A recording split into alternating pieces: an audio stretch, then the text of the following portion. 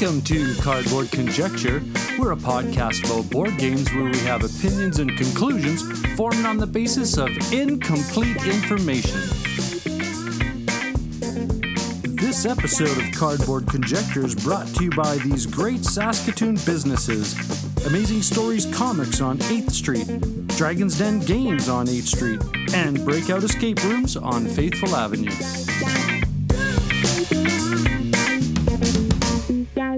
Hey there, how's it going, eh? This is What You've Been Playing Wednesday, and this is a special weekly episode where a bunch of us content creators come together and let you know what we've been playing recently. And on this episode, the Meeple Dungeon, Meeple and the Moose, the Tabletop Bellhop, the Bridge City Board Gamers Community, and Cardboard Conjecture.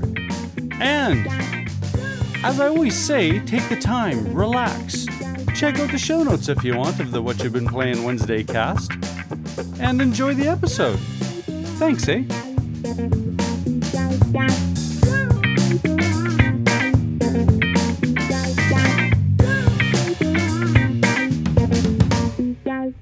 Hello everybody, it's Rob and Anna Marie from the Meeple Dungeon. Hello. And we are back again recording for the What You've Been Playing Wednesdays podcast, and this week we have several things we wanted to quickly chat about anyway, and one of those that we wanted to talk about was Oltre, a game that we just did a review for on our podcast, the Meeple Dungeon podcast, which was episode 41, I believe. Yeah, 41. And yeah, it's a cool fantasy board game that's based off of an RPG of the same name. Yeah, I thought that was neat. How they I'd they never made heard of it, into a board honestly, game.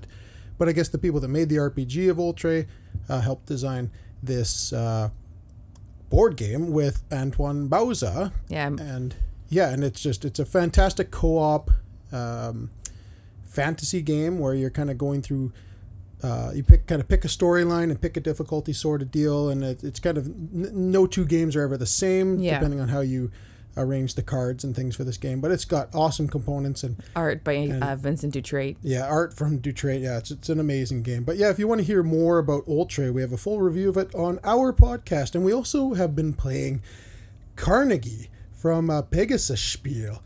And this is one that we don't have a review out for yet. It's 1 to 4 players. Based on the steel manufacturing ages and Carnegie himself, The money that came from Carnegie. And we haven't done too much with this game yet, but we're playing it currently. It's set up on the other side of the table here right now, and we're going to be playing a full big play this tomorrow morning with a couple guys from the crew here. But yeah, if you want to hear more about Carnegie, I think that's going to be the main review for our next episode, number 42 on the Meeple Dungeon podcast. But we've also been playing a few smaller games, including probably one of our new family favorite games. And this one was recommended to us from a friend here in the Okanagan, and it's called Cluster. Yeah. And it's from Borderline. Is that who it's from? Yeah. Borderline Editions. Designed by Robert and Paula Henning. Yeah, and Cluster is a game that I'd never heard of until he recommended it, and we bought it and brought it home. And this game is nothing but magnets and string and a piece of string. So how does this game work? It's just a string, literally like a shoelace, tied into a circle. And then you've got magnets. And then you you've got each magnets. have an equal amount of magnets. And one by one, you place magnets in the string circle, whatever shape it ends up being. Yeah. And if you have any of your magnets, when you put it down, any of them, the other ones connect to it and they all join together, then you have to take those back into your hand. And the first person to run out of magnets wins the game. That's it. It's just placing magnets. We each start with an equal amount, and we're just placing them. And they're all kind of generally the same size, but not exactly the same size. It's almost like having stones in a way, because they're all kind of oblong and weird shape, but they're all generally about this, the size of a quarter sort of thing. And yeah, exactly that. You place them one by one inside the loop, and if they click clack together, you have to take whatever's stuck together, and now you've got more that you need to place. It's fun. You got to get some strategy where you're trying to either push the magnets away or pull them. Maybe pull the one that's next to the string down a little bit so you can get yours in the mix somewhere. But every single time they click together, it startles me. It makes you jump. I jump so funny every time. It's so loud. Like, let me see. I'll grab these right here. See if I can make these kind of click clack together a bit. Yeah, they just have this very satisfying click clack. And they'll just jump and there'll be like 5 or 6 of them that are all nicely spaced, but you try to put that one too many in there, and wham, they all go crashing together. Then one moves, then it attracts another one, and then it attracts another one, and they all kind of just come together. And then you're like, oh, you only had 1 or 2 left, and now you've got like 7 in your hand, and the other player's only got 2, and now you're way behind. It's a great game. It's super simple, but it leaves them with a nice big wide open hole when they've only got 2 left. Right? Like, come on! No. And then you try to throw something kind of like way in the middle, so it's like tries to limit the amount of like options that your opponent has. Oh, it's hilarious. It's a great game, and it's not expensive. I think it's like a $20 game or so. Yeah, if that. And it's so good. It I know it sounds kind of funny, but it's like a really, really, really good abstract game that you can just throw. You can literally just throw the shoelace and these magnets in like a little plastic bag and stuff them in your pocket if you want. Well, it comes with like a little. It does actually. A little carrying case, just a little pouch. A little pouch, you can put them in. Drawstring little bag that you can throw it in. You could stuff that like in your purse or your wallet, or not in your wallet, but in your back pocket, really. And this game honestly is like 5 minutes long. It is, but you could play like a dozen games of this. You could. It's just as fun the whole way through. It's 1 to 4, so depending on how many people you're playing with. Yeah, you just divide the evenly. Yeah, divide up the magnets up evenly with whoever, as many players as you want, really. And the first person to run out of magnets wins the game. It's that simple, and it's hilarious. It's really good, a lot of fun, and we highly recommend it. But I think that's going to be it for this week. So, yeah, you can catch the next episode of the Meeple Dungeon podcast. Should be coming out in the next 4 or 5 days or so, and that should feature a full review of Carnegie from Pegasus Spiel. So, until then, we will see you next week. Cheers! See ya!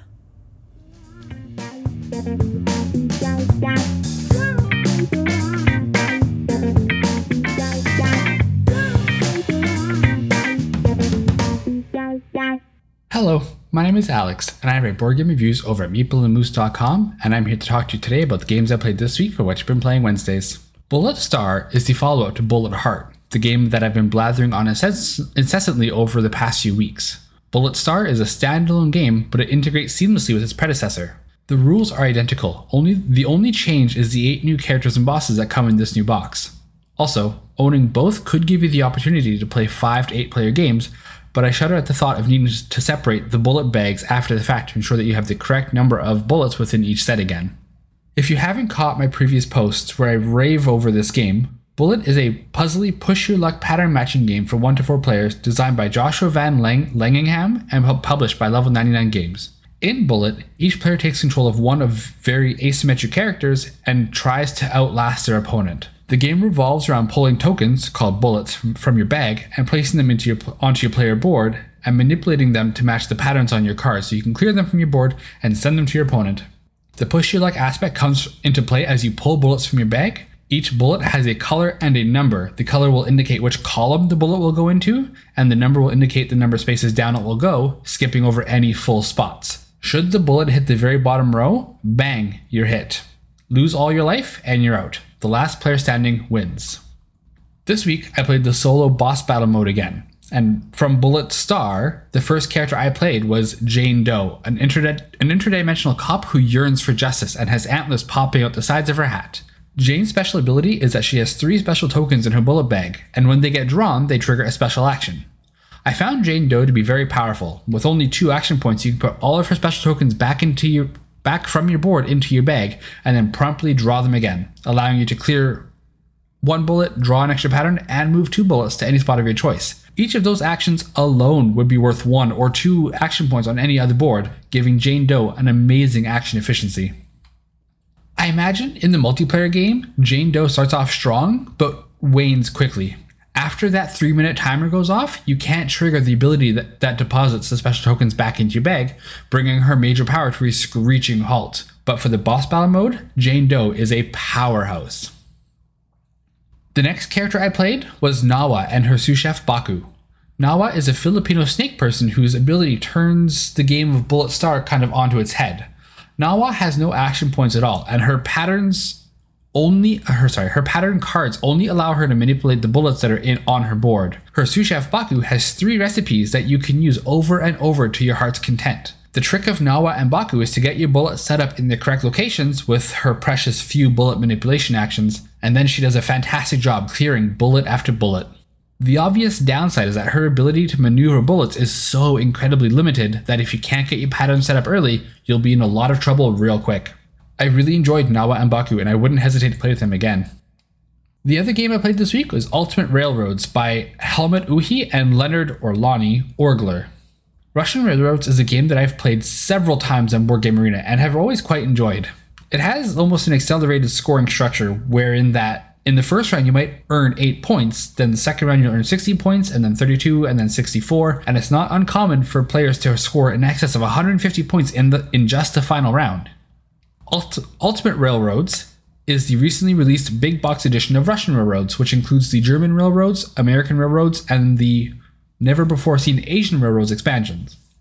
Russian Railroads is a worker placement game in which players are building rail lines. The action spots on the board will allow you to advance track tokens along any of the 3 main rail lines, and each space on the rail line has a score, and each tier of the track that you move down the rail line has a multiplier.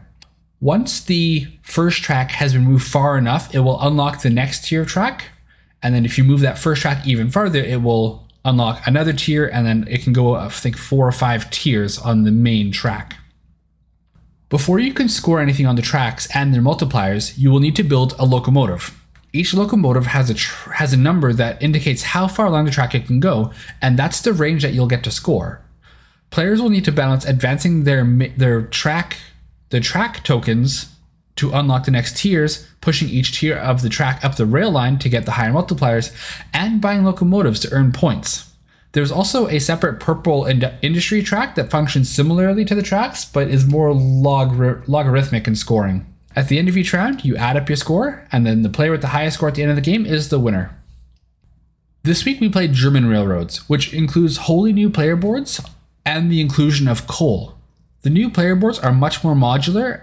As you advance your main track along the rail lines, you'll get to place tiles on your board that will offer you different upgrades from what your opponents will get. In addition, the main line kind of splits at the end. One track will be longer and will reward you with more points, while the other track is shorter and less lucrative, but will offer you bonuses more quickly. The coal module adds in coal, which is a separate resource that you can use to power your foundries. The foundries can have lots of different effects which you can use on your turn, provided you have enough coal. The other benefit is the ability to buy a Boilerman, which is on the backside of each foundry tile. A Boilerman is then attached to either a locomotive or a factory, adding a +1 to the effect. In the case of a locomotive, it will reach 1 space further. In the case of the factories, it will add to the benefit that you normally receive. Boy, I got thumped in this game. I waffled on the first turn between pushing my track up and moving my industry token, and by committing to neither, I felt a full round behind everybody else. I eventually committed to just pushing my center track up as far as I could, eventually reaching the end and unlocking that very, very valuable gold tracks. In Russian Railroads, you can kind of expect your score to double every turn. You know, on the first turn you'll earn 5 points, the next turn you'll earn 10, and then the next turn you'll have 20, so on and so forth. Some strategies will offer more points quicker, but will have a smaller ceiling. Like in the case of the factory, it's somewhat easy to get to the 10, 15, or 20 point spots, but that track caps out at 30 points. The tracks, on the other hand, require way more effort to push up, but can be incredibly lucrative. Like in one game, I recall I earned over 150 points in a single round because I managed to get my gold track very, very high. In the end of this game, I lost with a final score of 215, while my friend Bigfoot had a score of 478. One day I'll redeem myself, but for now I'm just going to go nurse my wounded pride. Russian Railroads is a game about action efficiency. The player who can do the most actions is most likely going to be the winner. This makes going first a pretty lucrative position, and the most exciting part of the game shows up if you can chain combos combo bonuses to get even more bonuses. It seems like every player will have at least one mega turn at some point where they can trigger bonus after bonus and launch themselves into their endgame state. I really like Russian Railroads, but it can feel like there's only 3 main strategies to chase down.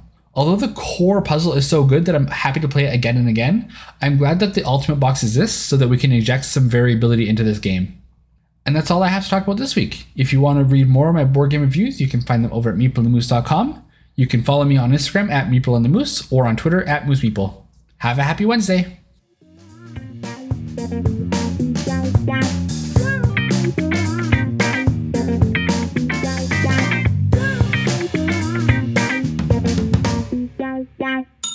Hello and welcome to the Tabletop Bellhop segment of What You've Been Playing Wednesday.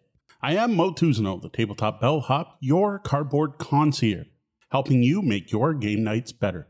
While I missed last week due to not getting any physical gaming in due to trying to catch up on stuff after our vacation, I'm back this week with 2 gameplays. The first of which was The Duke, one of our favorite 2-player games of all time. For those that don't know it, The Duke is a chess-like played on a 6x6 board. The goal is to capture your opponent's Duke, and the brilliant bits are that you only start with 3 pieces in play, your Duke and 2 footmen. More troops can be added instead of moving an existing piece, and they're pulled randomly from a bag. The even more brilliant bit, though, is that each piece shows how it moves right on the tile, and once you move that piece, you flip it over, and that reveals a completely different set of moves. Now, my wife and I fell in love with the Duke back when it first came out. This was one of the early Kickstarter board game successes published by Catalyst Game Lab, and they've actually since republished it in a new version called The Duke Lord's Legacy.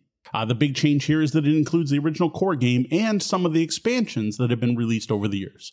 This one is well worth picking up. While it's been quite a while since we played, it was nice to get it back out again, and despite the fact we both pretty much forgot which tiles were in our bags, we had a great time playing the Duke.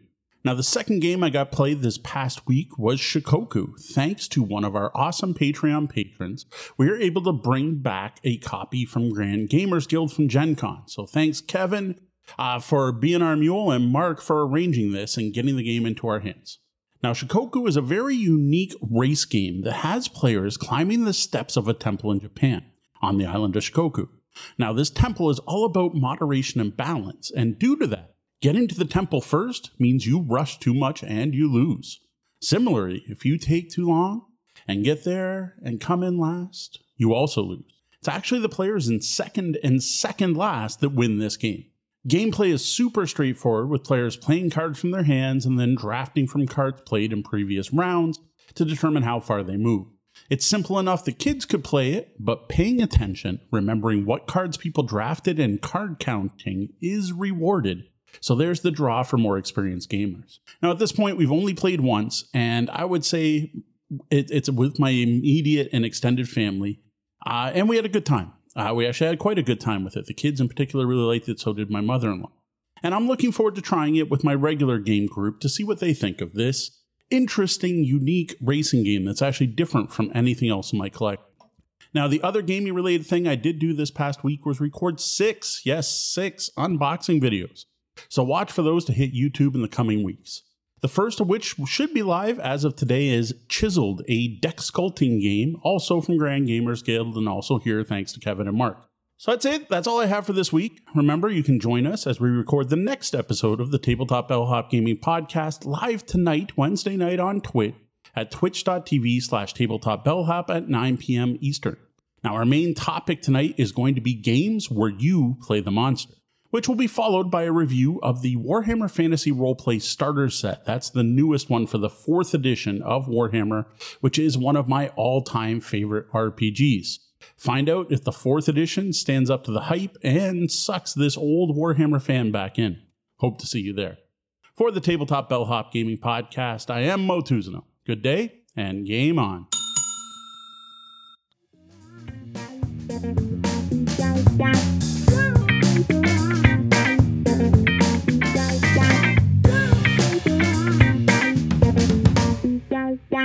Hey there, Norm here from the Cardboard Conjecture Podcast and Bridge City Board Gamers here in Saskatoon. And let's have a look at what the community has been playing. So, Bridge City Board Gamers, what you been playing Wednesday? And Eli played Portal, uncooperative game. I've never heard of that. Okay, so and then Azul and Elysium with Curtis and with Brent. Elysium, I've always been. I think Ryan's talked about that one a lot, and it sounds super interesting. Azul, fantastic puzzle game, so that's awesome. And a couple pictures here. I can't really explain the pictures, right? So let's move on then. Hans, twice as clever. Dice Miner, Clever Cubed, Archaeology, Tassimasi, Project L, Terraforming Mars, Gingerbread House, Space Station Phoenix, Sorcerer City, and Smoothies. Wow, that was a very busy week and a very cool lineup. There's a lot of them on here that I've heard of but not had the pleasure of playing. Like Gingerbread House, that one's always been on my radar, but it's never been one that I've picked up. But Space Station Phoenix, I've heard a few things about. And Sorcerer City, I've heard a lot of people talking good things about that. Smoothies, I believe. No, you know what? I'm not even going to have conjecture on that one because for me, I want to say that it's like a AEG, one of those kind of, in that donuts or that family series kind of thing. But, I'm not going to do any conjecture right now. Ash, Micro Macro, Seven Wonders and Leaders Expansion with Jason. Seven Wonders, that is such a fantastic card drafting game, but it could get kind of runaway leader if there's some strategists in the group. So cool. Yeah, that's a fantastic. Micro Macro, I've never played that one, so I can't really weigh in on it. So right on. Lane played Tapestry and Gloomhaven. And kind of Tapestry, the Stonemaier. I had a discussion with, who was it? I think Dave, that it gets, it was Jeff. It gets purchased a lot, but you don't hear too many people talking about it. So there is a community that appreciates this game because I believe it's like the rule set has been kind of growing and developing with the input of all the players, sort of like a living rule system. And they've kind of, as a community, have balanced out the civilization, the starting civilizations and sort of thing. So right on. And Gloomhaven, it's like awesome. I can't say it. It's my favorite dungeon diver. Well, one of my favorites. I can't say it's my fave because apparently I'm like everybody else, where every cool game is my fave. So Gloomhaven is so much fun. It's basically D&D skirmishing with cards. So yeah, at least that's my interpretation, and that was my take on it. So carrying on, Drake taught a friend Munchkin and Carcassonne on Monday, then ended with some Dinosaur Island. Carcassonne. That game is such a classic tile laying game that oh boy, when someone wants to get a piece of your city, ooh, that's dangerous. I remember one person on Twitter posted kind of like, as was said, my husband put their meeple close to my city. That's grounds for divorce. I thought that was amusing. Dinosaur Island, I've never played it, but I've watched it, and it looks like so much fun. Brian, role player, and welcome to role player. I have it. I've got to get to it now. Thank you, Brian. It's that dice placement kind of Sudoku thing that Sagrada does very well. And I've often said it's Sagrada with a theme. And they've taken that all the way to the point where you campaign the character that you develop in role players. So right on. Tim, Warhammer's Underworlds. I have got to check that game out because Tim, you've brought that to the table, this metaphorical table, many times, and with images and everything, and it looks so cool. And you introduce some friends to Terraforming Mars. Right on. Were they happy about being crushed by experienced players? No, I'm joking. Yeah, that's Terraforming Mars. I've always said it's a fantastic engine building game, and it does a great job at what it does in regards to the interconnectedness of all those resources and if you have the patience to develop a card tech tree, wow, you can start developing some really proud systems. So there you go. That is what the Bridge City Board Gamers community has been playing. So thank you. And I had the opportunity to introduce this game, and I gave it, when it was all said and done, I gave this game to my brother, who was in town for holidays. He's from Vancouver. And, well, first of all, had a discussion as to why we went to Kelowna and didn't go as far as Vancouver. And I said, it was hot. And so, yeah, my brother came down for a good week.